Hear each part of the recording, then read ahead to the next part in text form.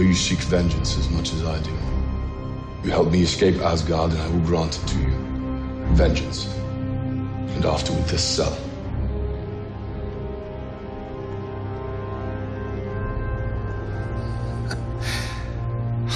You must be truly desperate to come to me for help.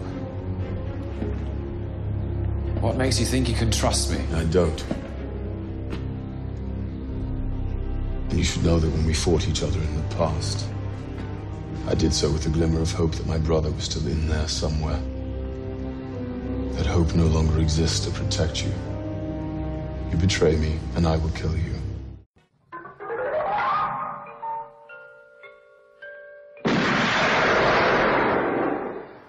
Do you expect me to talk?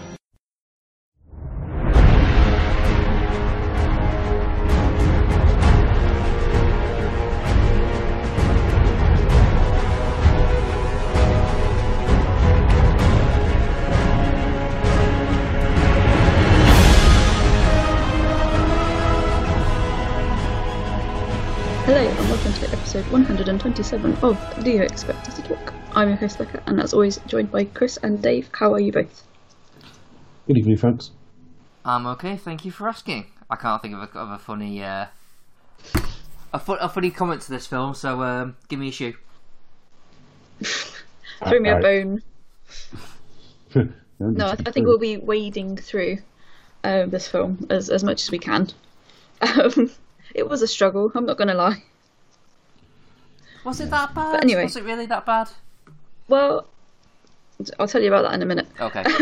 Anyway, folks, this time we battle Dark Elves and review Thor, The Dark World, starring Chris Hemsworth, Christopher Eccleston, Natalie Portman, Jamie Alexander, Idris Elba, Zachary Levi, whatever how you pronounce his name, Anthony Hopkins, Tom Hiddleston, Captain Stellan Skarsgård, Alice Creation Moore.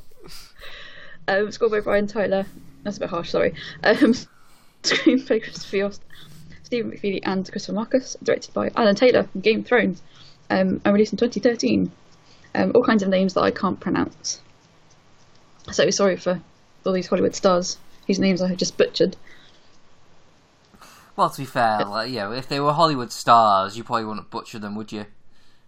Well, no. Because if Arnold Schwarzenegger was this like really sort of low key like indie actor, it would be like Arnold Schwarzenegger. You know. But then my A level German means that I can probably pronounce his name. Probably, but you know what I mean. It's like This is it. But I'll do my best, and yeah, it'll just be the anglicization of various names. I'll so just say for that him one. from Lost. Yeah, him from Grimm or whatever. But yeah, so all the Christophers in this film, in front of and behind the camera.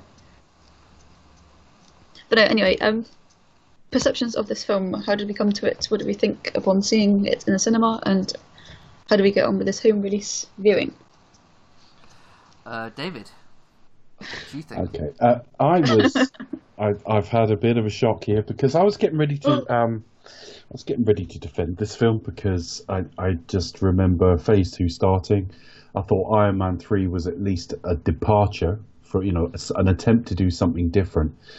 And at the time, I'd really not enjoyed Thor in Phase 1 particularly, and it just felt, on first viewing, looser somehow. It just felt freed up. Everyone just felt a bit more comfortable in their roles, and it let go a bit. And I didn't like Christopher Eccleston in it. I don't know if I've ever liked Christopher Eccleston in anything. I think I recognise objectively he's a pretty good actor, but he's someone that just always seems to take everything too fucking seriously. Now, I know it's their job and their craft, and they're supposed to make a proper effort with it, but I don't know. He's got a bit of a reputation as difficult to work with, and I can completely see it in the guy. He just looks difficult, and I find him difficult to watch somehow. And apparently he's a nice guy, but I think what it is, I think he's just one of them actors who's confused. Like, he wants to do theatre and be all serious, but at the same time wonders why aren't getting bigger roles, and just kind of tries to sort of want it both both ways sometimes, and I don't think it doesn't quite work out that way. I don't know. I mean, I don't know the guy particularly well, even sort of as a popular figure, in that I haven't seen a massive number of interviews with him. I don't really want... I'm doing him down without much evidence, really. It's just a vibe he gives off. Yeah. And so it didn't surprise me that, like, he was totally ill-suited to this. It just... Marvel villain, it should never be played by Christopher Eccleston. It's just wrong somehow. But I just remember finding it a lot freer. I found a lot of... this is on first viewing. I found quite a bit of chemistry between Loki and Thor. I found, and I remember at the time kind of enjoying the third act quite a bit. I thought they used a bit of inventiveness with it. In Greenwich and all those sort of portals and and Kat Dennings like funny and her intern and all the rest of it. And I just thought I just remember enjoying it but not loving it. So when it sort of became, and it was almost a retcon, I don't remember it being said immediately, but within a few months it suddenly became our worst Marvel film, which had always been sort of Iron Man 2 and The Incredible Hulk, sort of a photo finish between the two. And I was a little bit surprised, but the only thing that gave that any credence in my own head was the fact that I never wanted to rewatch the film. I bought it on home release, and I think it went on the side. And that was it. And I've been the same with Ragnarok, to be fair, which is a film I'm a lot more positive about. I just think maybe Thor's not for me. I like the actor a lot, and I think his sort of essaying of the character's kind of cool, but maybe it's just not for me, because I tend to buy the Thor films and just stick them on the pile. But by and large, I was getting ready to sort of defend it. I was getting ready to say, come on, it's not that bad. I mean, look how dour The Incredible Hulk was. Look how formulaic and future signaling, Iron Man 2 was. And I have to say, boy, did I get fucking schooled watching this again. Oh my God, I had a fucking dreadful time with it. This is going flat bottom of my rankings, and I find it hard to believe anything will fall under it. I was epically bored all the way through. I found it... I kind of like the opening narration, which seems to be kind of a Thor formula, if you like, and they talk about that a bit in the director's commentary, which surprisingly enough is fucking dull as shit, but they were talking about how it was almost seen as a formula even before it became a formula. And then thereafter I struggled with the whole film. I think Loki with his mother was an interesting scene. Loki and Thor, where Thor gives up the sort of, not Thor, where Loki gives up the pretense and the illusion, and he's sat in a decimated cell with his hair sort of lankly hanging around him. I think those are interesting scenes. But thereafter, I'm struggling with it. It's got the worst villain in the Marvel Cinematic Universe that I can think of off the top of my head. It's got Natalie Portman front and centre, and I'm never convinced she wants to do these films, and I don't think she's very good in this. It's got a so what plot that's just basically going, oh, we best get on with this Infinity Stone thing, and we can come on to that in a bit. And what I found sort of charming about the film, I think first time, was the third act, because I've got such a third act problem just generally in life. I thought that, like, the very fact that the strongest act was the third act on first viewing gave it a sort of charm that, like, oh, they tried something different. When I watch it today, the action is just weak. It's just really, really weak, and it's trying to throw some laughs in, but the villain has no levity in it, so it all jars terribly. Asgard looks better, because I did think the first film looked a bit cheap, but better doesn't mean good. I think it looks okay, but there's still a lot of very visible green screen in it. Frankly, if this is the worst film Marvel ever do, we're in a good position with this series, because it isn't terrible. It isn't like a Superman 4, it isn't like a Batman and Robin, but it doesn't do anything well. It's got a bad villain, it's got a bad script, it's got a bad leading lady, it's got two really boring acts, and the third act, which has some sort of inventiveness to it on the page, is executed really badly. So yeah, I had a terrible time with this. So a film I was getting ready to protect and defend, and maybe say, come on, it's not that bad. It's 4 or 5 off the bottom. It isn't at the bottom. Yeah, I've been schooled. This is at the bottom. This is the worst film we've covered so far. So, 3 stars then? So 3 out of 5. 3 out of 5. 3.5 out of 5. Becca, what's your thoughts? Oh dear, that was a scathing indictment. I perhaps a little bit kinder to it, but no. She's going to say all the same stuff, but smile. But with a smile. Yeah. I obviously saw this one at the cinema. I think for me, obviously being like a Doctor Who fan, Eccleston was probably the draw. But it really surprised me that he's in this film. I don't know why. Who? Eccleston. I was just he doesn't like, fit at all, does he? No, he doesn't. He doesn't, and that's nothing to him. I rate him as an actor, and he is like a serious actor, for example. Like he was. Yeah, but he thinks he's in the Tempest or something, doesn't well, he? He is. If you listen to interviews with him about this role, he certainly sees Malekith as very much a sort of a tragic villain, if that makes sense. Trying to imbue him with some kind of like Shakespearean-ness or aspect to his character for sure. But yeah, he doesn't quite belong in this film. Makeup's amazing. I must say, I did notice obviously the makeup and the effects in this film, which took me out of the world of the film, but never mind. Because I was like, when's Eccleston going to appear? Blah, blah, blah. And then obviously he came on screen as Malekith, and I was like, oh really? Makeup is so good. If it wasn't for his accent, you wouldn't notice him. Which is quite good because he sort of disappears into the role. But yeah, I would say that compared to the first film, it does look a lot better. The effects are a lot better. Had many years of improved Marvel CGI.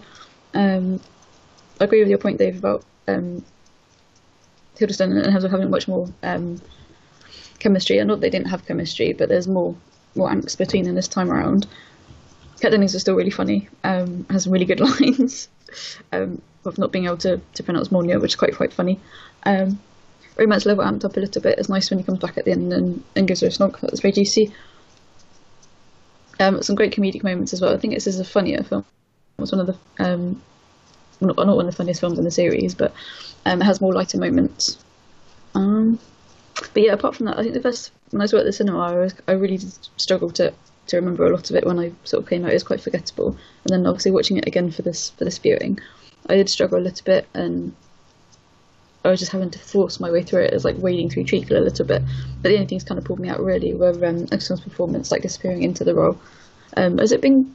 I'm not familiar with the character though. Has he been specially created for this film, or is he an established Marvel character? No, he's a Marvel established. Yeah, no, I did sort of think. I did suspect, where I was going to think, I've not come across him so far. Just obviously not being familiar. So, any hardcore Marvel fans out there, apologies for my ignorance, but there it is. But no, I enjoyed the performance this time around. Before, it's free, so fuck off. But said Dave.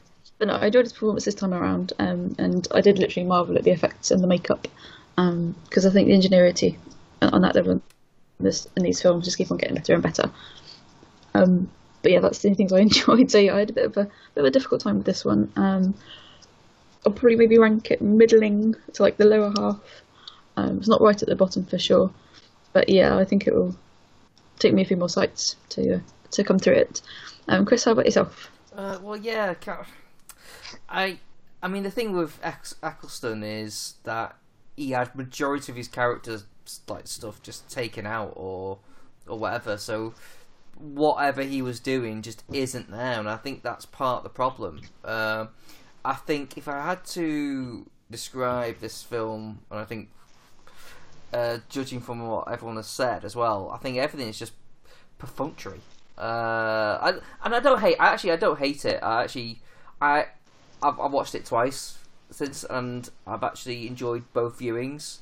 But at the same time, it's very much I enjoy it while it's on screen, but at the same time, it gives me nothing. I mean, what I really loved about the first Thor film is that it had a real heart, and I think what's missing here, it had is a bit of heart. I want to feel something when the stuff between Loki and Thor.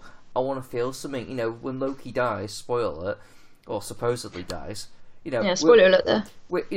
We should actually be like, we should really feel something. We should really like sort of mourn for him. Like we should be with Thor.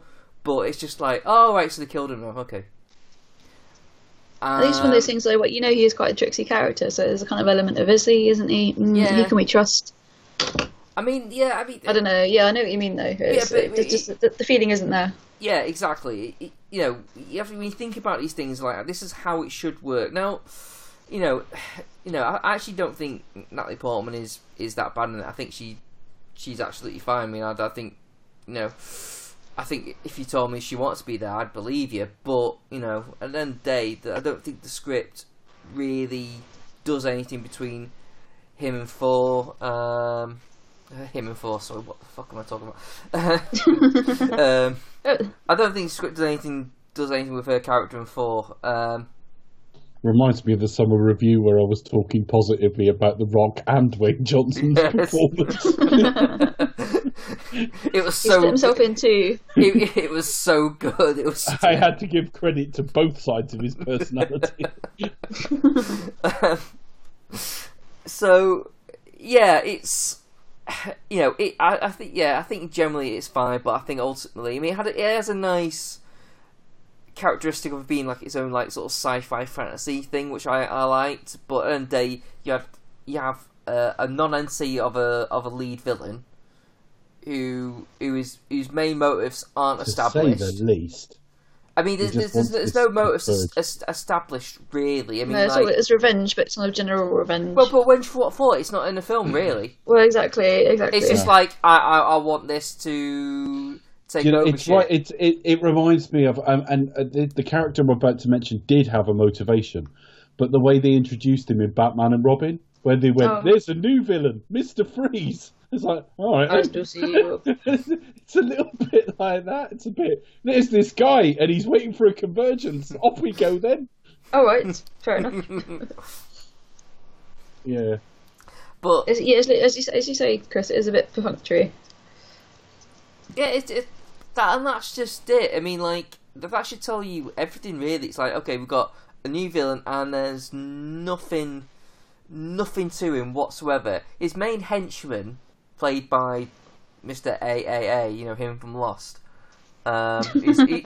He's been in other stuff. He usually plays like the henchman type lead roles, and he's normally fine in what he does. But majority of his time, he's like a big rock monster. He might as well not be cast. There's no point in casting anyone particularly. Oh, by the way, if it was nearly what's his name? The chief from Casino Royale. I forgot his name. Oh yeah. Was that Fun Facts? Fun Facts fake. Did I just spoil Fun Facts? I've got a various list of Fun Facts. Okay, that's fine then. But yeah, just imagine she's what going to waste. move down one on the list to get a No, I've got another fun fact. But yeah, I think it would have been. I mean, I do like Nicholson. I mean, I do rate him as an actor, but I think it would have been more interesting had Nicholson been in the role. Yeah, but let's be honest, right? Eccleston is shit in this. Whether he's a good actor or bad actor, pounds of makeup. Yeah, but he's just wrong for it, right? He is crap in it. I can't think of any other way to put it. It's all very well saying, well, he's a good actor and I rate him. He's shit in it. There's no other way to put it. He's in the wrong film. He's in a different film to other people. It's one of the worst things the Marvel Cinematic Universe has ever come up with. I think the main culprit is not necessarily at Eccleston, but it's more the case of like there's just nothing there at all. I mean, Eccleston does what he's been asked to do, but looks like he needs to fart.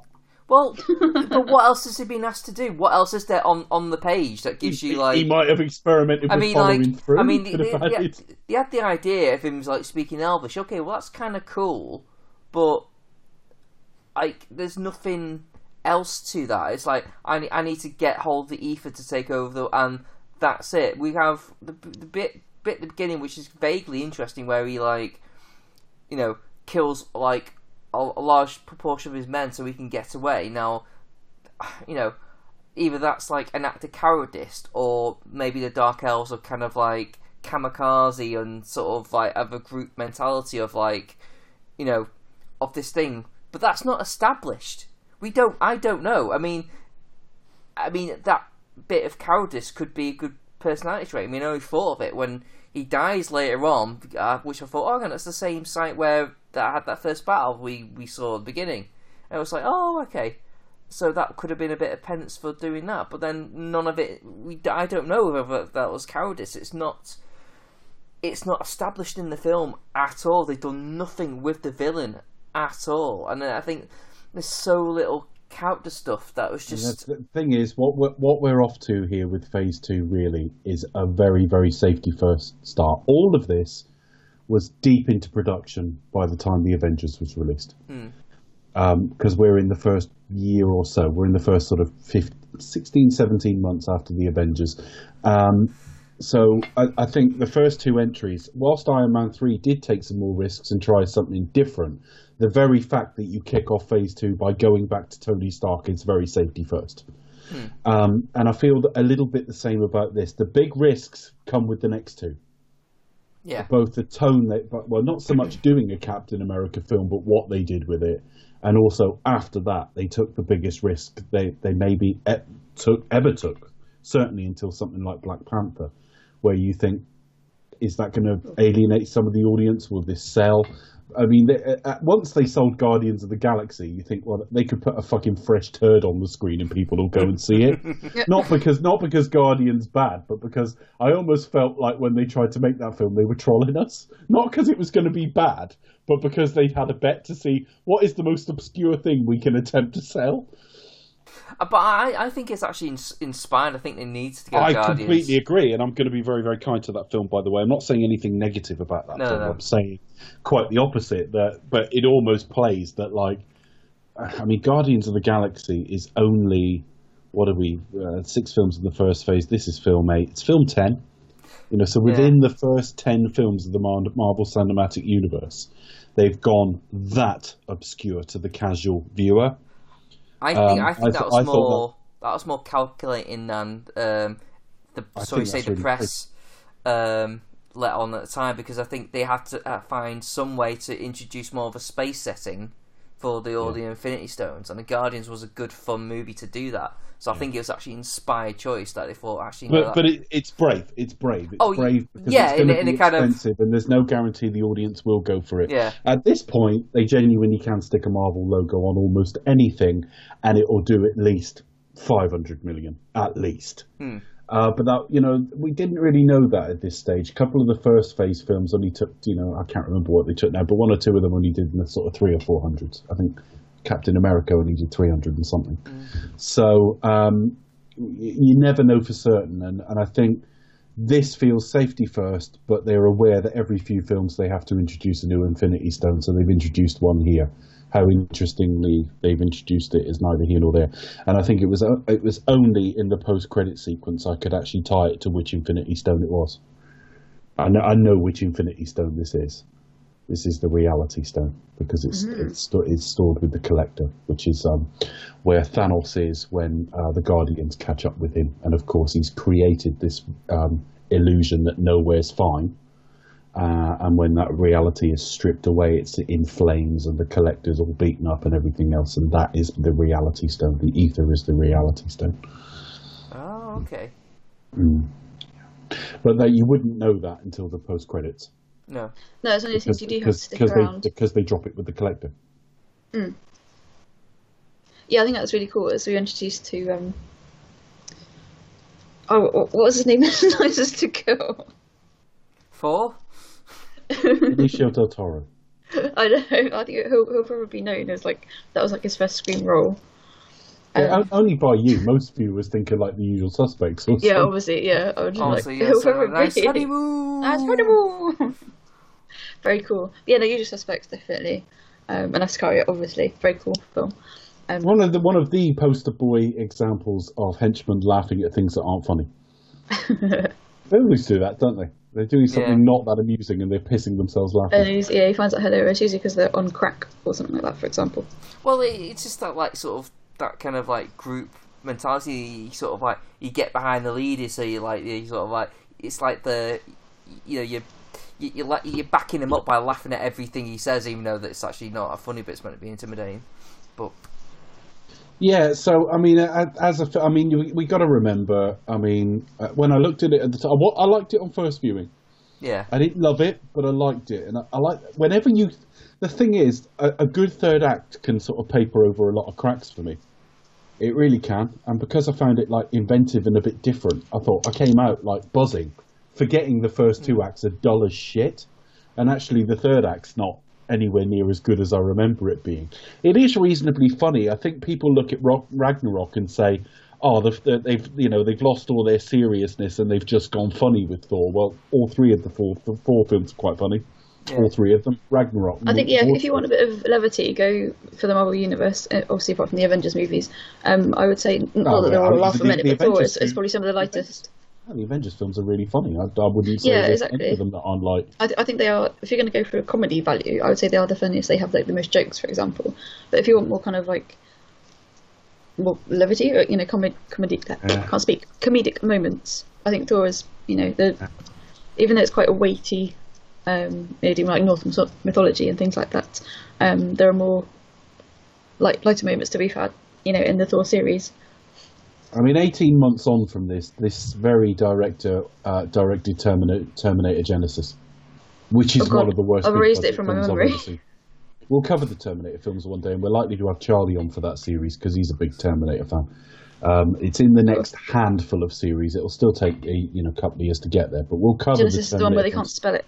Well, it's not even that. It's just dumb as shit. We've got to get to the future as soon as possible. Why? Okay. Where's it going? It really is the dumbest fucking film I've ever seen in my life. It's one of those that's like sub Batman and Robin. Batman and Robin is always worse because of the. Is it worse than Superman 4? Well, no, because Superman 4 is flat out incompetent and really cheap. But something like Batman and Robin, as bad as it is, a lot of it is the aesthetic effect. It looks like a fucking toy franchise. Which Terminator doesn't in the same way, but it's just as fucking stupid. It really is. So I'm not sure about this this director, the guy who went on to do that. Don't know too much about the writers without looking into it. Good cast on paper, and people like Stellan Skarsgård really, really good in this. But I'm looking at it now; it's 112 minutes, and yet it feels like the longest Marvel film to me, and it isn't. It isn't anywhere near it. It's one of the shorter ones. So I really, really wasn't impressed by this. But thank God for it being so short. It is one of those where every now and again your initial look at a film just isn't where you settle with it, and I say this is one of those. I came out and talked this up to start with. I didn't think it was amazing, but I thought it was pretty decent, and I couldn't understand what people were getting at. But yeah, I get it now. This isn't good. With that, shall we discuss this film sequentially? If we must. Let's not fucking bother then.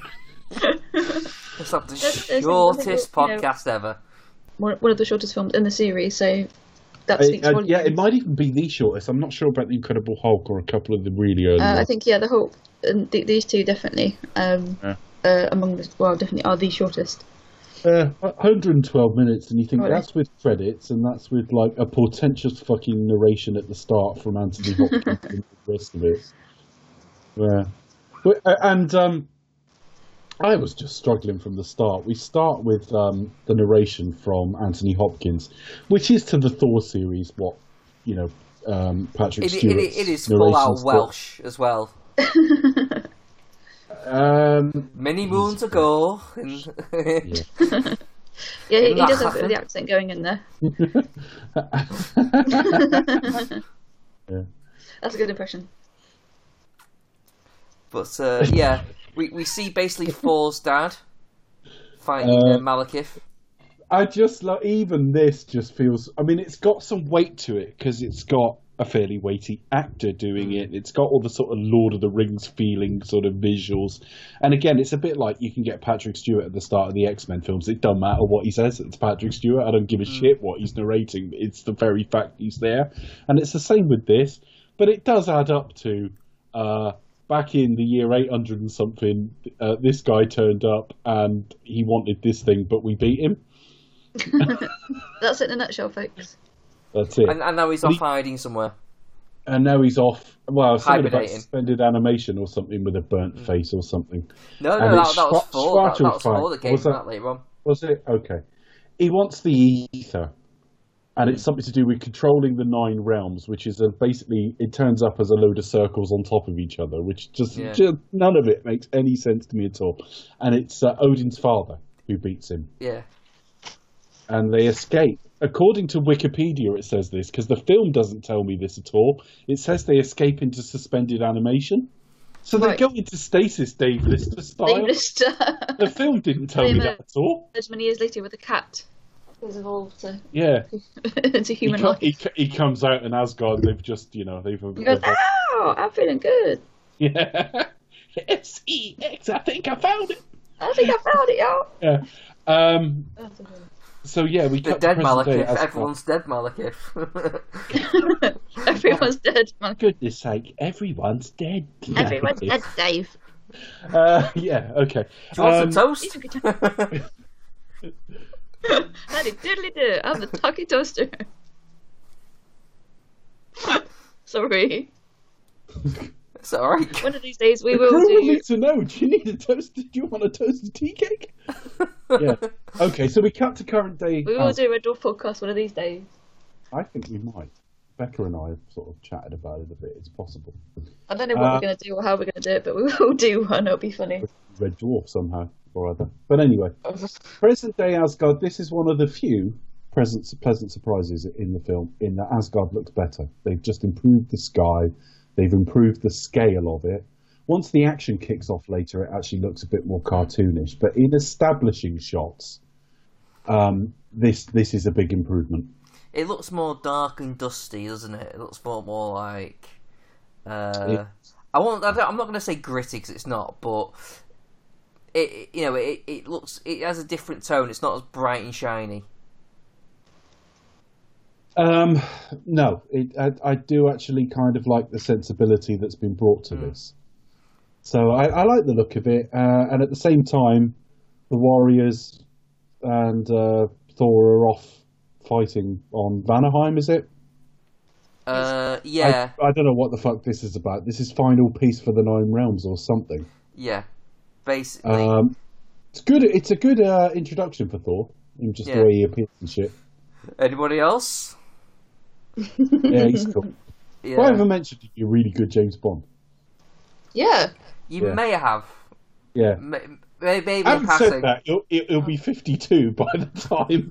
He'll get their act together. Yeah. But there you go. Of a decade where they did 2 fucking films. Yeah, so basically... that's another argument for another time. And we shall have that. So we have... it's essentially a battle because all the 9 realms have just been chaos. There's been all-out war because the Bifrost has been destroyed. I think that's because the Bifrost has been destroyed. One of the things the director did point out is you can actually see the join in the repaired Bifrost. I don't know if you guys noticed it. No. But when there's a bit of a scene. when you actually see the Bifrost, the Rainbow Bridge, it's not a euphemism or something for lesbianism or something. I linked her on a Rainbow Bridge or whatever. It's a euphemism for death, actually. Is it? So, like when people or animals die, it can be a way of saying, oh, another one for like Rainbow Sand or Rainbow Bridge, for example. Rainbow Bridge, don't they? Yeah, like when you when my dog died recently, it says, oh, it's gone to Rainbow Bridge. It was crossed Rainbow Bridge. Right. Or also reminds me of Rainbow Road in Mario Kart. I always thought it's where I found the pot of gold with a leprechaun left it. Oh yeah, at the end of the rainbow. But the actual Rainbow Bridge itself, when I say because that is the Bifrost, but I often think of that as like when they're being transported somewhere, that's the Bifrost, isn't it? But you can see a seam in it. I mean, the bridge itself, you can see a seam in it where it's been repaired. So yeah, they're just bringing peace back. So it's just an introduction to Thor. It's just him arriving and going, Bring a piece back, not bring it back in one piece. Yeah, and it's also there where like he say sort of give an excuse to sort of pass on like, oh well, you're only available for 1 day of filming, so see you later. Yeah. to the Oriental guy. I always love scenes like that because it makes you think, oh, okay, well, that's clearly, not going to do much for him then. There's a lot of films like that where you see an actor in like 2 scenes, they're wearing the same clothes both times, and they've got a combined total of 35 seconds of dialogue. You go, yep, you had them for a day. So, where do they learn that this convergence is coming, but I can't remember how they learn. Oh, what, the Dark Elves? Yeah, the Asgardians learn that this convergence is coming. The alignment. I don't know. We get a bunch of established stuff. We basically have Thor, looking a bit sad because he's missing his bird. Yes. And yeah, because at one point, I'm paraphrasing here, but Odin says she ain't going to live very long. Do her instead, and points at Jamie Alexander. and I can't disagree, to be honest. At least go with someone who wants to be in these films. Yeah. Anyway, so yeah, that was another thing they just ignored. Like any sort of tension between those two characters. There was, because they would look at each other a certain way, and it was all coming from Jamie Alexander, and it came off as though she kind of almost improvised it. Yeah. It reminded me of... It certainly wasn't in the script, was it? So it reminded me of Ilsa at the end of Mission Impossible 6, where she's giving looks to what's her name? His wife. Bridget Moore. Is it Bridget? No, Michelle Monaghan. Michelle Monaghan, sorry, you're not Bridget. Yeah, no, Michelle. But she whispers in her ear and stuff, and all of that is improvised. And it was a bit like that. I think Jamie Alexander was actually finding wrinkles that weren't actually in the script. I think, but I might be wrong. So that's cool, but we haven't really got to that yet, because when we meet Jane Foster, she's now in London. Living in a flat in central London, which is probably the most fantastic bit of this film. For all the magic, it's actually the fact that research scientists can afford to live in an apartment in central London. And keep an intern. All this flying through the galaxy just using your hammer, totally realistic compared to research scientists being able to afford an apartment in central London. Well, that. Because anyone, the idea of Thor, the magic of the idea of magic of Thor, that's a flight of fantasy, but when you actually a research scientist gets a apartment in the middle of London, now you're just taking a fucking piss. Basically, she should be commuting in 2 hours a day each way, no problem at all, because the whole southeast of England is really fucking expensive. None of us could afford to live there. No. In fact, Becca lives in a fairly expensive part of the country, but even that's nowhere near as bad. No, I'm only expensive because of Novichok. What people pay for the premium? For not being poisoned. Where's that place where you could get nerve poisoning? Ow! Oh, the house prices have gone mental since that happened. Well, I'm happy to report that there was an incident recently last week, but the restaurant involved has now reopened. I bet it's doing gangbusters business.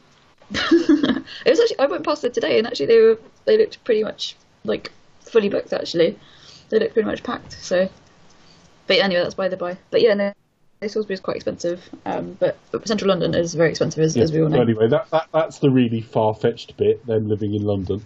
Yeah, that's the most far-fetched bit of the whole film. I've got to give the film at least some credit.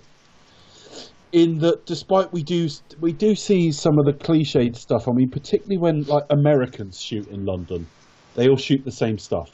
They've always got the Gherkin in it. That building, the Gherkin, they've always got fucking Tower Bridge in it.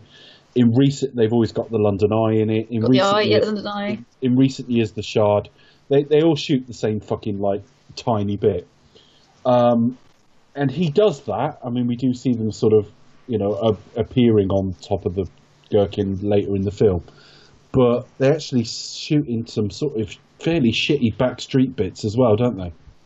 Yeah, some really grimy bits. This is not where I would have imagined them ever shooting a Thor film. No, but and I'm not sure. You kind of got the mix between the everyday, the kind of the real and industrial side to it, and also kind of those typically touristy shots you would see around London, with all the landmarks, seemingly in one place. But then you've got kind of like how back when these kids discover the convergence. But when Thor turns up in that fucking like parking area, and it just doesn't look right because it's shot through very sort of grey, cool cinematography as well. Doesn't look right at all. It would be like having Mr. Freeze in a Ken Loach film. Very odd. It really does look weird, but they're noticing some weird. Well, I think it has to be in like an area like this, like an area where it's like kind of like in the middle of nowhere where you're not gonna have like loads of people, but you know where basically it's a place where like a bunch of weird shit's happening. So so Jane Foster, she's on a date with Chris O'Dowd, him off the It Crowd. And, IT Crowd, yeah. IT Crowd, yeah. I'm disabled. And just turn it off and on again. And they get instructed by Darcy, who's fit. This joke what really work. kind of gets me about this scene is, like... He thinks she's a waitress? Exactly. Have you ever seen a waitress dressed like this? I mean, unless the dress code of the waiters in that restaurant is wear a big duffel coat and a hat. Had she been wearing a skirt and a blouse? Yeah. No, she's obviously her sister. It's like, what? I don't get it. I don't get this. He asks for some water or something. It's like, if that's meant to be funny because we know she's not a waitress, that doesn't work. She's dressed. She's dressed in like a hat and a duffel coat. Yeah, I've never seen a waitress come. Exactly. That's what that's the thing that gets me about it. I was like, why on earth would you think she's a wait? But anyway, yeah. So basically, there's some weird shit happening on some. I'm confused by this as well because the film again is really modelled in its storytelling because we hear that Thor keeps disappearing every night from Asgard. Now the fact that it's every night, I thought he was going back to do Jane every night. Basically, his heart is with Earth. I don't mean it in even a salacious way. His heart's with Earth, so he goes and basically spends evenings with her. Right? That's what I thought. Then she's on a date. So what they meant was like Batman style. He was like popping out at night to fight crime on Earth. It's fucking bollock storytelling. It really is. But what is it Darcy goes to say? She basically goes to take her off to see these weird readings they found on that plot device they're carrying. Yes. We find out that Darcy's got an intern. It's the closest this series has ever come to Star Trek's tricorder. You know, in Star Trek where they just hold it up and it just tells them everything. Tells you everything just have about the area. Lights on it. It's like Ghostbusters with the PKE reader. It's like, it can even tell you of the existence of phenomena you've never heard of. That's a really, impressive piece of kit they've got. Oh, yeah. Being well funded along with their apartment in central London with a balcony. They have the best job ever. I'm sure even real scientists don't have that level of funding. Yeah. It's a bit like Superman the movie where a lowly fucking journalist has a big penthouse apartment in New York. Wouldn't be able to. So they go down to this. They go to see this abandoned factory, don't they? Yeah. And there's like, what is there, like a lorry floating or something, a truck? Basically. Yeah, there's a truck and they're floating on its side. And they find this kind of weird kind of portal. Where they like you drop something through it and then it disappears and appears above you and. So yeah, there's a bit of that, and then they try throwing the keys and they don't come back. So you have that, and then while Jane while picking up goes wandering, and then gets like basically sucked into the ether, or basically where the ether is, and the ether sort of like gets like inside her. I hate it when that happens. So annoying, isn't it? No, was that a wolf whistle then, Becca? At the idea of inside her, was that what it was? I'm tired. No, you're not. My brain's gone a bit. You're thinking dirty thoughts about things inside. Natalie Portman. Dirty thoughts about Chris Hemsworth. More like it. That's just deflection. Yeah. I mean, here's another thing that's wrong with the film. Right, what exactly is the ether and what does it do? We're told that it's deadly to her, like over a prolonged amount of time, but we don't see any of that. It's just it's just a thing like, okay, well, it can't be within her too long, but we don't see any side effects. It doesn't really affect her in any meaningful way. It's like extremis. It's in her, and it will be a problem when it needs to be a problem. But it doesn't even come out to be a problem. It's just like doesn't at all. It just makes her. All it does is makes her a target for Malekith. Yeah. It's all midway through the film. Yeah. Not only that, but the other thing is Heimdall tells Thor that he can no longer see Jane. Mm.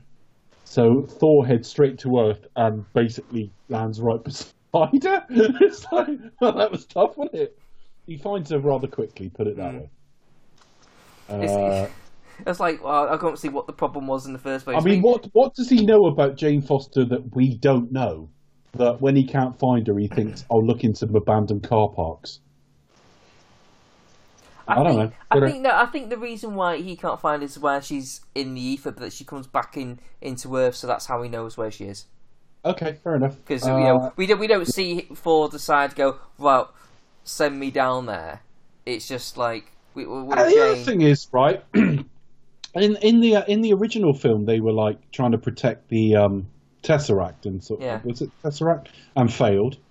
And in this one, they put the ether beyond harm, and no, they didn't. Basically, don't give the Asgardians Infinity Stones because they're fucking rubbish with them. They end up gambling them and stuff and fucking playing leaving it with shifty guys. Yeah, and fucking juggling with them. Party games. No, they're shit. So he takes her back to Asgard because she's obviously got this thing inside her, Becca. Inside her. Yeah. And Odin's delighted to see her. Yeah, what's he called? He compares her to a goat. Oh, I don't know. Like pets, yeah, I think. Yeah. And he basically, Odin wants to do Jamie Alexander, and he's hoping to get some reflected glory through his son doing her. I think that's what it is, because he's obsessed. Go on, do her instead. Yeah. She lives ages and will stay fit. And I'll stay and get sloppy seconds. Yeah. Right. Yeah. Now, Malekith is awakened by this ether being, reactivated. He's in his Dr. Evil... This is great storytelling. I know, I thought of that as well. Yeah, I thought the same, really, to be honest. It's Dr. Evil. If only he'd had, a hairless cat. Because he's in a proper spaceship as well. I mean, that's the thing. He's in a proper spaceship. Yeah. So yeah, they've been resting this whole time, This is shit storytelling. So they then go and attack Asgard, looking for this ether, and he can sense it as well. It must smell of something. Fucking rubbish. I mean, we haven't talked about Loki. I mean, Loki's been obviously been imprisoned, hasn't he? So there's been things like that in. He's great. That shot of him sat sort of shattered in his cell. Was in all the trailers. Yeah, we established the fact that he's learning his tricks from his mum. So we're like, okay, well he's got more of attachment to his mother.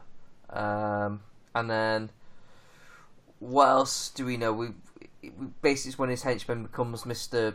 Rockman, and we don't even see. We put a helmet on, and then he gets kind of purposely captured, so he's gets to infiltrate inside Asgard. Oh fucking hell! There's a nice fresh plot. It's a bit of a labyrinthine plot going on right there, isn't it? Well, we've seen this in how many films? It's not really original, I would say. Okay, so what then? So yeah, they basically start breaking everybody out and causing all sorts of problems. Basically, you have an action scene. You have Idris Elba sort of Spidey sense, invisible spaceships going past him, which is kind of cool. But then it's there's shitloads of them. I can't stop all of them. That's where you see the join in the Bifrost. Yeah, very notices that. Then what? We end up with Thor's mother Frigga being killed. Spoiler alert. Trying to protect Jane. Yeah, we have a big battle. She protects Jane and is. You've got a couple of big shake-ups, haven't we? You've got Frigga dying and Loki dying supposedly. So it's some really big shake-ups to the cast. Not really. I don't think anyone really cared about to the family in this film. No, did anyone care about Frigga? Well, not really, but it's like, you've got somebody like Rene Russo, That's Shit, I loved her in Lethal Weapon 3. It's just one of those things that they try to kind of ruffle some feathers. It's just to give stakes to the main characters, and again, they come very, very close to Thor howling up at the sky. Yeah, there's a moment where you could go, no! Yeah, one of those no moments, but no. Although there's a really cool shot where he sort of goes into battle, he leaps sort of backwards off the balcony. And that's really cool, that's quite dynamic, I like that scene. Because Tom Hiddleston's actually on the commentary, and he says that's the coolest shot in the film, and I think he's right. Yeah, I really agree with him there. That is the coolest shot in the film. Yeah. So, then what? Then what? Well, Jane's protected, so they get away. Yeah. Thor enlists Loki, and they head off to. I must admit, we do get introduced to those cool grenade things. I do actually quite like them. They're kind of like mini sort of black hole type things. They just kind of like those things. Yeah. That was one of the first time you see that's one of the first effect shots they finished in the film. Yeah, and it's a cool effect. It really is. It's very sort of Star Trek 2009. The sort of on a smaller scale, like the sort of almost black hole at the center of something. Yeah. It's a pretty cool effect. It's okay. So yeah, they need to go and sort of lure Malekith out. Yes, they go against. They're trying to lure him away from Asgard as much as anything else. Yeah. And it's all we need to revenge, our mother. And then what? So Nifandel sort of calls Odin as like a part of the distraction. And here's another thing, right? He just goes like, "All right, well, I've committed treason. I'm reporting treason. I have." And then that's all we hear from him. We don't know what's happened to him since. That's it for Idris Elba in this film. It's really weird. Yeah, literally blink and you miss him. I kind of feel bad. You don't blink, but you know what I mean. It's just like there's no. A lot of his performance in this film is probably on the cutting room floor. I think a lot of this film's on the cutting room floor. Yeah, because it's 112 minutes and it's thin as hell. We're effectively in Act 3 already. We are. I mean, it's got an overlong Act 3, but this is effectively Act 3 already. I mean, we have like basically sort of like the rest of the Warriors 3 and Sif break out. You could cut it down to just the London stuff, but structurally, I think we're pretty much in the final third of the film. Well, you think this should be kind of like as the film's just getting on. You got like Loki. Basically, the film's setting up like a whole 4 Loki like buddy double act thing as they go on an adventure to protect Jane or whatever. It should be that kind of thing, and there is that enjoyable element to it, especially when he pretends to be Cap and things like that. And so that's really cool. Yeah, that was a good scene. So there is stuff going on there that's kind of fun. That got a loud laugh at the cinema, and when he found himself in Jamie Alexander's body as well, so to speak. That all got big laughs at the cinema. This film isn't, it's got some humorous moments in it, but think how far through the film we are now and how little we've had to say. I mean, it is enjoyable. I mean, I even enjoyed the stuff with Stellan Skarsgård. I can't say his name. Yeah, that's pretty good. When they find him, he's basically gone a bit mental after the whole sort of Avengers stuff, and he's running around Stonehenge naked. Now, Stonehenge isn't a million miles away from where Becca lives. It's a reasonable distance from London. In British terms, anyway. Bear in mind, Brits travel 10 miles and think it's like hell of a distance, right? So, but it is a reasonable distance from London. You wouldn't likely just pop there very often. No, you'd probably stay nearby. And he's running around it. You can't actually get that close to it in reality, but no, they only open up. I think this year is a sort of an anniversary year, which you can go inside the stones. Stonehenge was 12 this year, folks. Well, no, but it's celebrating an event this weekend. I'm rounding down. Is Spinal Tap playing? I hope they are. They'll turn it up to 11. No, it's in the film they try and get like a Stonehenge on stage, but they get inches and feet mixed up. It's so very small. They get this tiny thing with dwarfs, little people. It's quite funny. It's really fun. But seriously, if you're listening, and I can, having lived not too far away from it, I've been there a few times. I can highly recommend a trip to Stonehenge. Unless you come down for like the summer or winter solstice, you can't actually get inside the stone circle. You can't get to feed up the stones. But So otherwise, basically, we I highly recommend recommend it. come to England, travel well out of London, head towards Stonehenge, park up, and stand several meters away from some stones. But you get to go around it. There's a nice audio tour you listen to. Brilliant. It's really interesting. And here's the other side of the stones. And here's the top side of the stones. But no, the landscape itself is quite interesting as well. You get to And learn now to your west, you'll see the stones. barrows. Really interesting barrows. Where I ancient really kings can't. once I buried. honestly can't see the attraction. Apart from that, how did they do that element to it? It's like, so what? It Yeah, really the is. logistics are mind blowing, really interesting. But no, Yeah, if you're but you interested could, in like, yeah, honestly, like you history could and look at a geography and picture and geology, see that. Of all the things to see in this country, it would not be high up my list. there are more interesting things to see. To be fair, it's a little bit overrated. But as I say, if you're really interested in like ancient history, geography, geology, astrology, things like that, yeah, you know, it's worth seeing. Just as well. There's lots of that's quite interesting as well. But it's very niche, to be fair. Alternatively, you can come to Avebury, also in Wiltshire, and see the stone circle there. For you can actually get in there, walk amongst it, do a bit of tree hugging. It's very nice. Or visit other National Trust and English Heritage properties. British trees give the best cuddles. They do. Yeah, so that's how exciting Thor: The Dark World is. We've just talked about inanimate stones for 5 minutes, but he's in. I just enjoyed the gag where he gives someone a hug and it reveals he hasn't got his trousers on. Yeah, he's in an institution when they find him. They've got to get him out of there. That's Stan Lee's cameo in there. Can I have my shoes back? Yeah, that's great. That's good. That's a good cameo. He's trying to explain the convergence with shoes. Now, I think there's an element of, because he's been affected by an Infinity Stone, he's got like a deeper sight. So I never had a problem that like he seems to get this at all. Yeah. And the film is for such a minor character, I think the film is that much stronger when he's on screen. Actually, I think anything he's in, and it's a relatively small part of the film, I like, and it reminded me of the stuff in the first film I did like. Whenever we're on that little science group, which is 3 in the first film, and it's 4 of them in this one because of Darcy's intern, I like all that. Yeah. I really, as I say, that meta knowledge that Natalie Portman never really wanted to be here. Kind of affects my view of her. But as a group, I quite like them. And I do like this whole, he's completely lost his shit and he's running around at Stonehenge. That is funny. Yeah. So where are we in the actual film now? Oh, yeah, so... we're at the Loki Thor road movie, which is going to last about 2.5 minutes. Yeah, I mean, fair play, it doesn't mess around, but at the same time...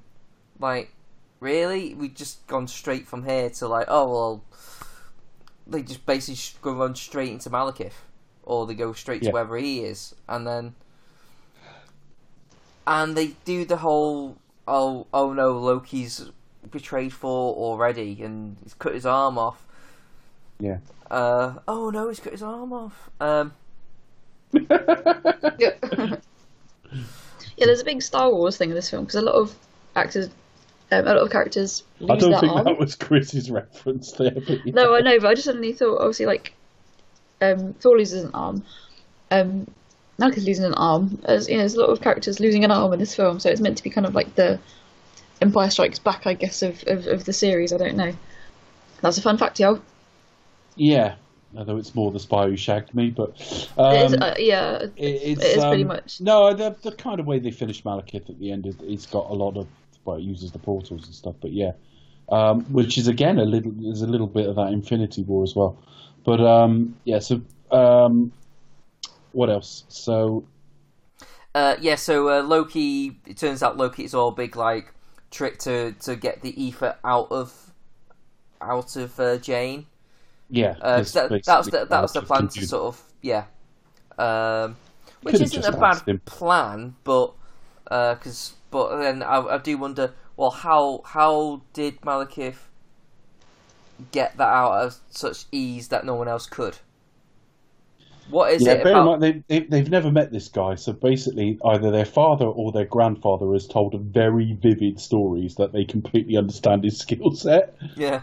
Oh, yeah, well, he'll just stand there and draw it out, piece of piss. Oh, all right, brilliant. But why can't no one else do that? How come it's only him? He can do that. Yeah, particularly that. I mean, this has sort of been replaced by Wakanda now, but this is like the most technologically advanced, if you like. And they've got all these specialist doctors on her and all the rest of it when she's in Asgard. One of whom was the Borg Queen, Alice Krieger. Yeah, yeah. You know, and all these like displays that are way beyond our technology, and they didn't have a clue. Or they couldn't get it out of her, and it was like she's going to die. And it's all laced in the DNA and things like that. But you it's don't all see right. too much of Alice in this It's all film, right. either, do 'Cause you? the Ninth Doctor can just stand in front of her and go like, "Come on, then." And go, come on then. Ah, a Just bit of think you that. heard her. I think because casting somebody like Alice Krieger as well, you don't see. Well, you see a bit of her, but you don't see like that much of her. It's the same, similar to Idris Elba's kind of role. It's not blink and you miss, but you kind of spend a few moments, and that's it. She's gone again. It's like, oh come on, why bother casting somebody like Alice Krieger I then? know she wasn't a superstar, but she's been in bigger roles than that. Well, exactly, but she's well known for these kind of roles. Well, it's another one. Why do you not spend more time with her? Well, I'm not that worried about spending more time with her, but it does make me think, what if they cut? Well, exactly. She has had small roles in films before. I'm trying to think now. There are films I've seen her in where she appears and then not that long later she's gone, and it's like, oh, I thought she was going to have a bigger role than that. I'm trying to think of the example. There was an example where she was in a film quite early on, and then was suddenly gone, and it really, really took me by surprise. I can't remember what film that was now off the top of my head, but yeah, I mean, she's not a superstar, but she's just big enough that you think there must have. I think it might have been Reign of Fire. Looking at her filmography now, there was a film she was in like early on, and that was it. I think it's Reign of Fire. She's killed quite early in that. And bear in mind, Reign of Fire is like only 5 or 6 years after First Contact. So I was a little bit like, okay, I thought she was going to be a main character, but it is what it is, I suppose. Yeah, so they basically get the ether out of her, and then Thor attempts to destroy it while like midway. But it doesn't actually work. It just kind of explodes and then regathers, and then it enters into Malekith. Yeah. And they're like, oh crap, what do we do now? So they have a fight, but Loki gets killed, but not before detonate one of them grenades on the main henchman. And Chris Hemsworth again very nearly looks at the sky and goes, no, but not quite. This film is really skirting with like, don't do that, please don't do that. All right, it is a little bit. And they spot like another portal, don't they? Because suddenly she's talking to London. She's talking to Chris O'Dowd. Yes. Who's basically late at the office doing some printing. Yeah, some printing, don't you know? Looking for a second date while she's stood right next to hunky Chris Hemsworth. Not likely, mate. Yeah, but he could get a date with her on the 2 Ticks disability scheme because he ain't disabled. Also, listeners, if you've not seen the IT Crowd, we recommend watching it. It's streaming now on various sites, and then you'll get the "I'm disabled" reference. It's first episode of the second series. That is. So same guy who wrote Father Ted, which is one of the funniest sitcoms. Genius. And Black Books. He didn't write much. I don't think he wrote Black Books. No, but he was involved in there somewhere. Well, he appeared in an episode. He may have co-written. How many chips do you want? He wasn't. How many chips do you want? He wasn't as major a part of that at all. No, but Father Ted for sure. His 2 biggest things are that Father Ted and the IT, so funny. which had Chris O'Dowd in it as a main character. So yeah, they're talking to London. So obviously there's a link from there to London. And then they find the car keys, and they go, "Oh, well, there's actually a portal," and they actually get in there. Well, that's handy. Yeah, and they get sort of like, "Oh, just pop in there, so in London." So they drive off in the broken car. Which I like that touch of detail, like a stranded car that's just been vandalised overnight, and just like Thor just like sitting in a broken down car, and then he sort of go back to their nice swanky London flat. Yeah, And he puts his hammer on a sort of coat rack, which I always thought was quite fun. Yeah, nice little touch. Yeah, I think that's nice, isn't it? He tries to do it very politely. Apparently, that was like done spontaneously as well. It wasn't written in the script or anything like that. Yeah, no, I can believe that. Fun fact. I can believe that. I always think they have a good time making these films, generally speaking. But it all looks very odd. Thor in like a London flat, but there you go. It is what it is. It's okay. And then what? It's basically a big sort of battle across London and other parts of the. Well, we get a bit of like I think Selvig actually figured out how to actually use like the different types of portals. Well, that's going right, on. Because Darcy's holding this thing that seems to open and close them, which is hand. And then do we just basically get to like the big sequence in London where Malekith arrives? Yeah, basically. Some kind of nice visuals in this, and it was quite you see Thor on the tube and things like that. Well, that all kind of like worked from a humour perspective. Only really works on one watch though, because on rewatch this all looks really odd and incongruous. What the fuck is Thor doing there? Yeah. But yeah, I really enjoyed this stuff on first viewing. You know, particularly the stuff between Kat Dennings and her intern and stuff. There's some good humour there and stuff that he's saying. She's actually a really good presence in this. I think then the hammer comes around. It's Thor, this, and then meow meow. Meow meow. I can't pronounce my own. All of that got a big laugh on first viewing anyway. So I really enjoyed all that to start with, but none of the action's wildly thrilling, and it's probably because it is skitting around too much. It isn't focusing on anything. It's all based around portals and not much around. Most of the ingenuity is actually coming from Darcy. She's actually opening and closing portals, and Thor is got his sort of hands full with Malekith, but we're not really seeing very much. Well, that's another thing. It's like, okay, what does this power actually give Malekith, other than the power to align portals? But then, well, they were aligning anyway. He's got a window in which he's got to do whatever he needs, and somehow. Which is the worst word. Somehow. It's one of the worst words. One of the worst words when it comes to talking about a film. Somehow he has to do it. Somehow the ether will help him at the point of convergence take control of it all. But it's only 1/6 of the Infinity Stones anyway. So I'm really not sure. But something about it is he has to have the ether at the point where these converge. But fortunately, he was woken up within days of that convergence. Now, whether that was because of the ether, I don't really know. It's all a bit like, well, that's handy, isn't it? Oh, and it's in Greenwich as well, How convenient. Home of time itself. Excuse me. Yes. So, yeah, what can we really say about this? It's kind of funny, and there's a bit where sort of a car gets thrown out the way and suddenly you see Darcy and her intern, copping off with each other and stuff. Again, it was all kind of funny and it was all kind of a bit inventive, and we'd seen so many. And again, bear in mind, we're another 18 months on from the Avengers. I don't know how many films by now we've seen, maybe not that many, but certainly in this period, we had a lot of blue beams pointing up at the sky kind of endings to films. This was a little bit different, and I kind of, I was grateful for that. But when I rewatch it, it's a very grey, misty London by and large, and the action is not actually anywhere near as well shot as I thought it was. But it has some good comedic touches. I actually think the director, Alan Taylor, would work better on a smaller budget. I think he could sell all this on a TV budget in that he made his name with things like Game of Thrones. I was going to say, he's done it on Game of Thrones already, hasn't he? I can see that, but give him comparatively endless money, and I don't think he's got the ingenuity. Well, I don't think the script's here, to be honest with you. No, I would say the script is probably more a fault. It's... it's a fine romp, but there's no establishment, there's no real connectivity with the characters. I think it's the main thing I was missing.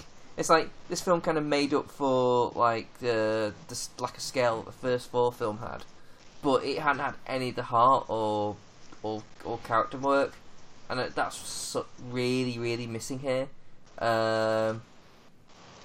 I mean, we don't really feel the loss for Loki. We don't really have much romance between the two leads.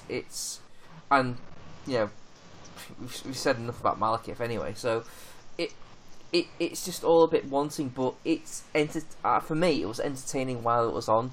So I didn't mind it so much, but I just wish it could have been more fleshed out. It's the only Marvel film I've never watched all the way through a second time until we got to this. And I've owned it. It's been sat in a collection. I mean, I think I sold it once and rebought it, but I don't think I ever watched this through a second time. And that was having enjoyed it.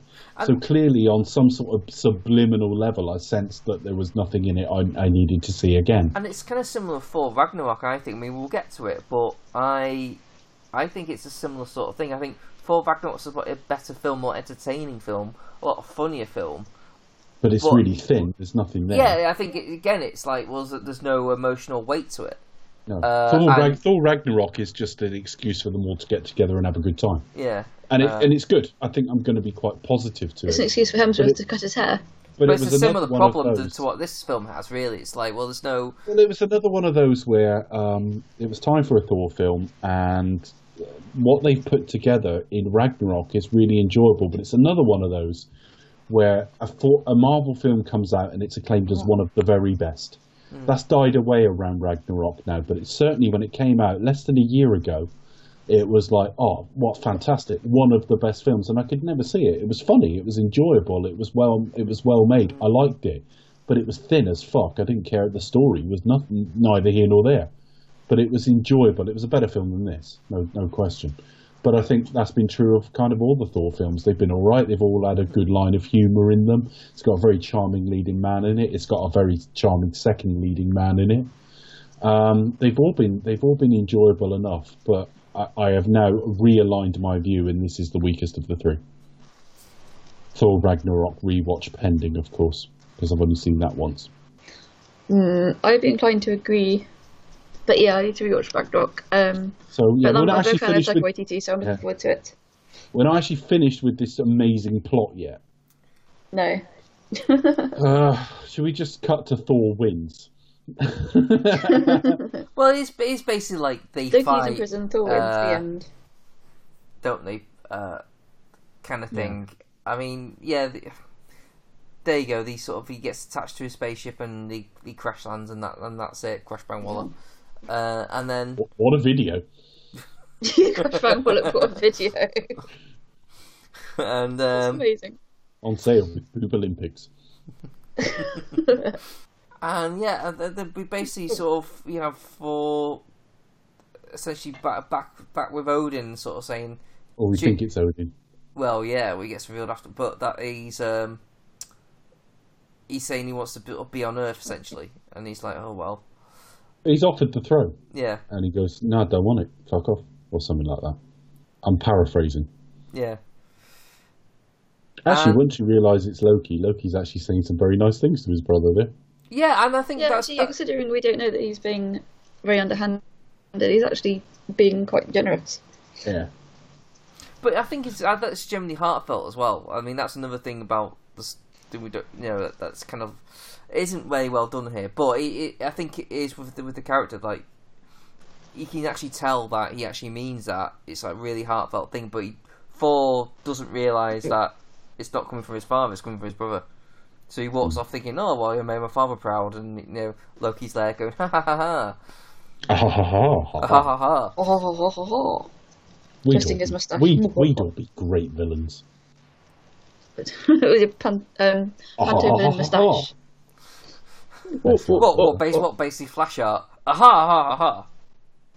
It's a little bit like that. Ha ha ha. Hee ho ho ho. Well, Becca can't only do a great laugh, she's got a range. You could hear a number of tremendous laughs there. So, yeah, that's it. That's the end of the bloody film, which was thrilling. The only thing I forgot to say at the very start of the film, of course, is this is the very first Marvel film that didn't have the Paramount logo on it. So it was the first one with the new... It was the first one only to have a Marvel logo. Still had the flipping books as well, didn't it? Yeah, but it was the new music, which was written by Brian Tyler, who wrote the score for this film, and it was it's basically Thor's music. It was used as the Marvel theme until Phase 3, basically. Yeah. When they brought in the new logo, which I don't actually like as much. I think I preferred the flipping book. But that sounds like being rude there, Dave. For the flipping book. The flipping book. So what do we have? Sif and one of the Warriors 3, I can't remember which one, visit the Collector to give him the ether, and they say, with a load of exposition that the Tesseract's already in Asgard, so we don't want two of them close together. So we're reminded that's 2 of the Infinity Stones, folk. We've actually seen 3 because there was one in Loki's staff, but I don't think much was made of that at the time, but we realise afterwards. The Collector says, 1 down, 5 to go.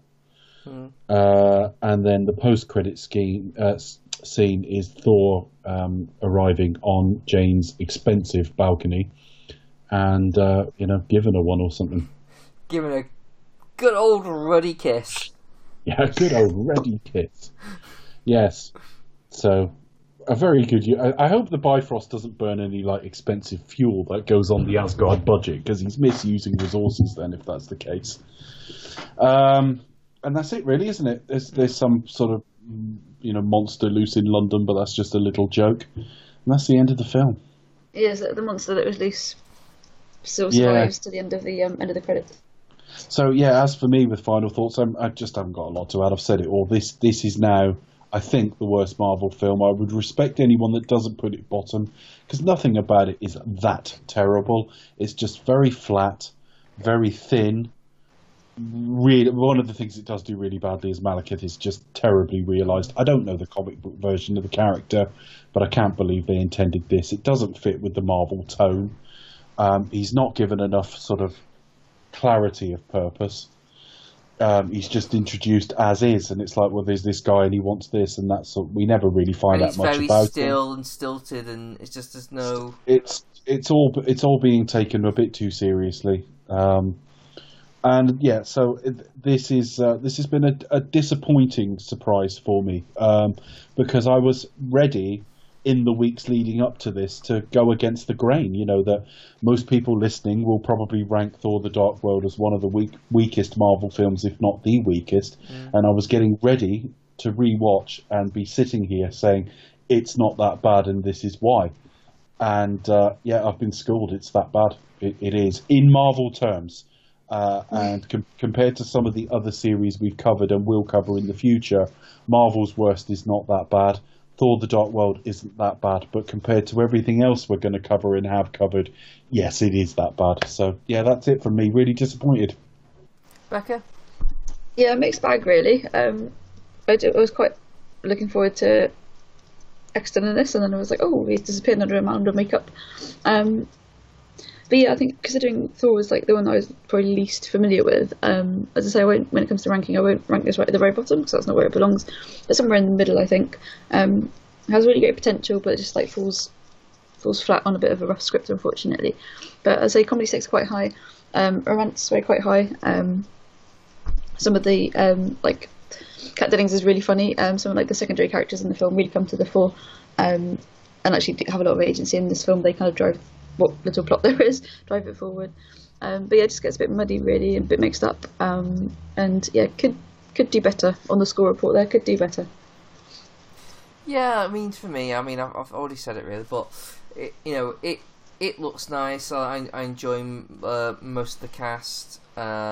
It's an easy watch, but albeit forgettable one, and just really it has no real substance to it, and when you dissect it, it isn't particularly well structured.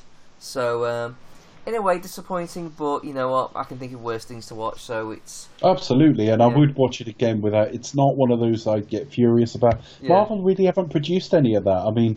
Iron Man 2 is probably the closest. Part of me thinks Iron Man 2 belongs at the bottom purely because I think they almost misused their power.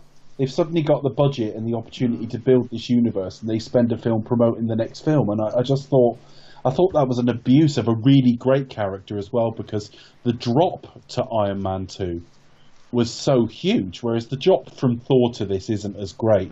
What shocks me is this is worse than Thor. and I actually remember this being better than the first Thor film. So when I say it's flat bottom, it's still fighting it out with 2 other films, actually. But as it's fresh, and I'm disappointed by it now, it's provisionally kind of at the bottom. It might rise a place or 2, but no more than that. I think it's going to be in the bottom 3. Level-heading bottom 3. But you know what might save for being the bottom 3? I think some knowledge, Chris. I think the problem is quite often we poo-poo things and almost dismiss them out of complete ignorance. Yeah. I think that if we could just educate people, sometimes they can give things a fuller appreciation. But you know what also helps with education? We imply a bit I think of fun. you've got to try and make it fun for people. Yes. I think that's the important thing. So really, what we're looking for is something that's factual and fun. I don't know how we can achieve that. Oh dear. I shall do my best. But yeah, we've already, I think, to get through this interminable podcast. So yeah, no, it's not interminable. It's very lovely, and I do enjoy podcasting with you too. Yes, fun facts about the film. There are 30 Mjolnirs or Mjolnirs constructed for this film. 30 meow meows. 30 meow meows, very meow meow. But the one that we see on screen is 10% bigger than the one you saw in the last Thor movie. So you get 10% more Mjolnir, which is very cool. Another fun fact is that a total of 47 Dark Elves were made up by the makeup and effects crew of this film. Took them over 3 months to make, obviously by CGI, which is very, very cool. And the director stipulated that their eyes should be bigger to make them creepier. So I think that's pretty cool. Obviously, Eccleston is in this film. This film features 2 of 6 Doctor Who stars to feature in the Marvel Cinematic Universe films. Obviously, Crystal Eccleston, Tony Curran, Karen Gillan, Peter Serafinowicz, Toby Jones, Jenna Coleman, even. Right, David Bradley have all appeared in the series. So let's break that down then. Who are the 2 in this one? Eccleston and? Tony Curran is the other one, but he had a big part as one of the elves. Oh, okay. All right. Yeah. Is the main I knew which one Jenna Coleman was in, obviously. Yeah, Karen Gillan is obviously... I'm just Karen waiting Gillan Tom is Baker's obviously being a Marvel Nebula. film. Yeah. And Peter Serafinowicz has been as like a voice actor as well. I'd love him to just narrate it and finish it. We've got to go now because I'm literally drenched in jism, just like he did on Little Britain or something. Yeah. Oh, so funny. So funny. He could just narrate everything. I'd easily listen to it. If he narrated the phone book, I would be listening. Oh yes, no, we're mentioning how nice Asgard looked. Production designer Charles Wood studied Byzantine, Romanesque, and Gothic architecture to bring Asgard to life. But I think you can see a lot of the when there's a kind of always a typical sweeping shot through the realm, and you can definitely see the influences there. I think. Not so fun fact. This is obviously the last film by Don Payne, who sadly passed away from bone cancer before the film was released. Not a very fun fact. And one thing I don't think we didn't discuss too much. So you're saying this film killed him? I'm not saying that at all. He was very poorly with it and sadly passed away before the film was released. Yeah, we didn't really mention too much about Loki being in prison as well. Another fun fact that I have is like if you look at he has basically 2 looks for this film. One is kind of quite smooth and all together, and obviously when you see him in prison, he's literally just in rags and his hair is really tatty. And he's been literally pulling at his robes, pulling at his costume. It's basically like an outward embodiment of like the self-hatred that he has. Unfortunately, he's kind of like crumbling from within. So everything else is like it just looks really tatty, and he's just been pulling at it, and it's kind of really distressed, which is quite interesting. And then obviously we see him right at the end of the film, where he's like, "Oh no, thank you." So I think that's a very stark contrast there. And that's my rather rambling facts about the Dark World. I have another fun fact that was kind of highly publicised at the time. It wasn't the original director. Who was it? It was Patty Jenkins who was originally going to do it. Oh yeah, it was. Yes. Yeah, Wonder Woman's Woman. Patty Jenkins was hired, and they left because of creative differences, and she went on to make a much better film than this. Yeah. And I think, given from what I know, what she wanted to do, she wanted to do a lot more like a Romeo Juliet type thing, where it was like Thor wanted to sort of go be with Jane, but he was kind of like forbidden, so he had to actually. So he kind of like he went down to Earth to kind of like, right, well, sod you then to Odin, and kind of cut himself off. But then he finds Malekith doing his like doing his bird. Sorry, like Malekith with Suberly with the same plot device. So he probably had to go, oh shit, I'm going to have to Asgard, even though I pissed off my dad. So I reckon it would have been something like that, which sounds actually a lot better. I would have preferred more of like a focus on the romance between here, Thor and Jane. Well, I've got very little to go on, but Alan Taylor on the big screen made this, followed by Terminator Genisys. This isn't a particularly good film. Terminator Genisys is fucking horrific, and like I say, I'll talk about that at length on a podcast in a couple of years' time, because I will totally fucking monster that film at length, because it's one of the worst big budget films I've ever seen. From a series that was very smart sci-fi when it started. I can take stupidity when it's Transformers. I can't take stupidity when it's the Terminator series. Patty Jenkins made Wonder Woman, which I really like. Don't like its third act much, but 2 acts of a great film. Bit like Iron Man. So she's made something almost like Iron Man standard against this guy who's made this and Terminator Genisys. So I almost don't care what her ideas were on paper. I tend to think, well, on the evidence of what I've seen, she'd have made a better film. Yeah. But Marvel don't get a lot wrong, so maybe they just weren't a good fit for each other. You just don't know. Yeah, you can't make an omelette about breaking eggs, can you? So. Oh, yeah. That's probably why my omelets taste really fucking shit and crunchy now. full of shells. And milk, just basically milk with eggs, solid eggs in them. Yeah, right. Okay. Any other fun facts? Please, something fun. Because honestly, apart from Malekith nearly played by Mads Mikkelsen, and was nearly... that would have been better. But I mean, he's not a magician. There's only so much you can do with the character. Well, he did go to play a magician in Doctor Strange. Of course. Yeah, pops up definitely. And got wasted in that film as well. So. Well, exactly. He didn't. Well, I need to rewatch Doctor Strange. There's a handful of the films I've only seen once or twice at most, and Doctor Strange is one of those where I went to see it at the cinema, wasn't sure about it. I bought it on home release, and it sort of sat on a pile and never quite got watched again. And I've seen bits and pieces, so my memory of Doctor Strange isn't very good, but I might really enjoy it on rewatch. This is again proof that I do watch things fresh, because I like I say, I came in expecting to go against the grain and say no, it belongs somewhere in the middle. You're all wrong, and actually no, I think no. Public opinion on this film is actually right as far as I'm concerned. No, but Marvel don't make anything disastrous. When they make bad, they make disappointing. That's all. Yeah. There's worse series than making disappointing.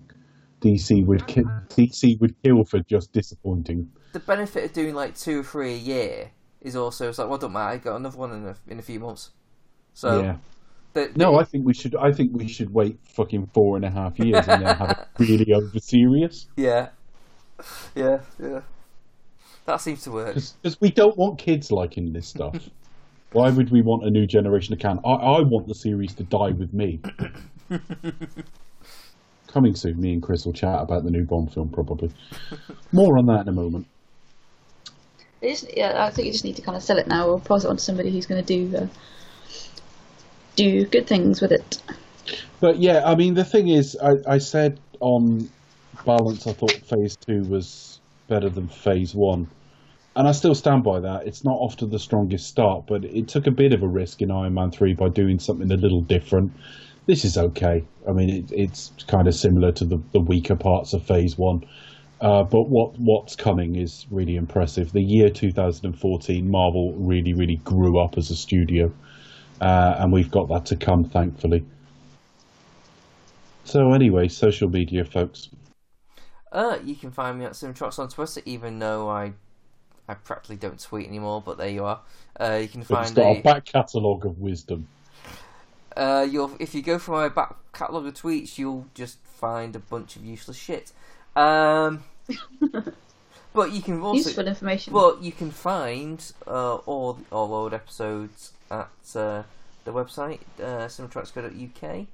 Yeah, you can find me at the Pasty Kid 1976. I do tweet still, but I can promise you my Twitter account is as tonally confused as this podcast. You're always on the ball with your tweets, Dave, so don't need to worry. You can follow us on Twitter at Expect Us to Talk. You can also follow us under the same moniker on Facebook. Type in YouTube and you search for us on YouTube and bloody hell.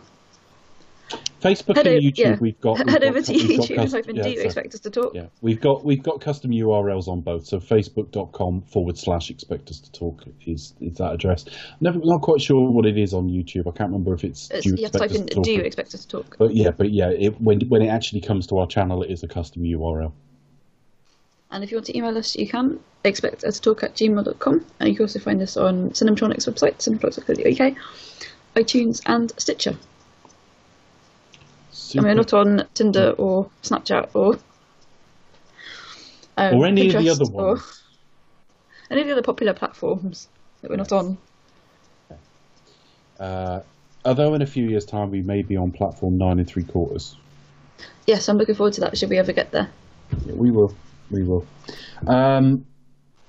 So there's going to be a little bit of a gap now, folks. We don't know how long it's going to be, but on paper, if we release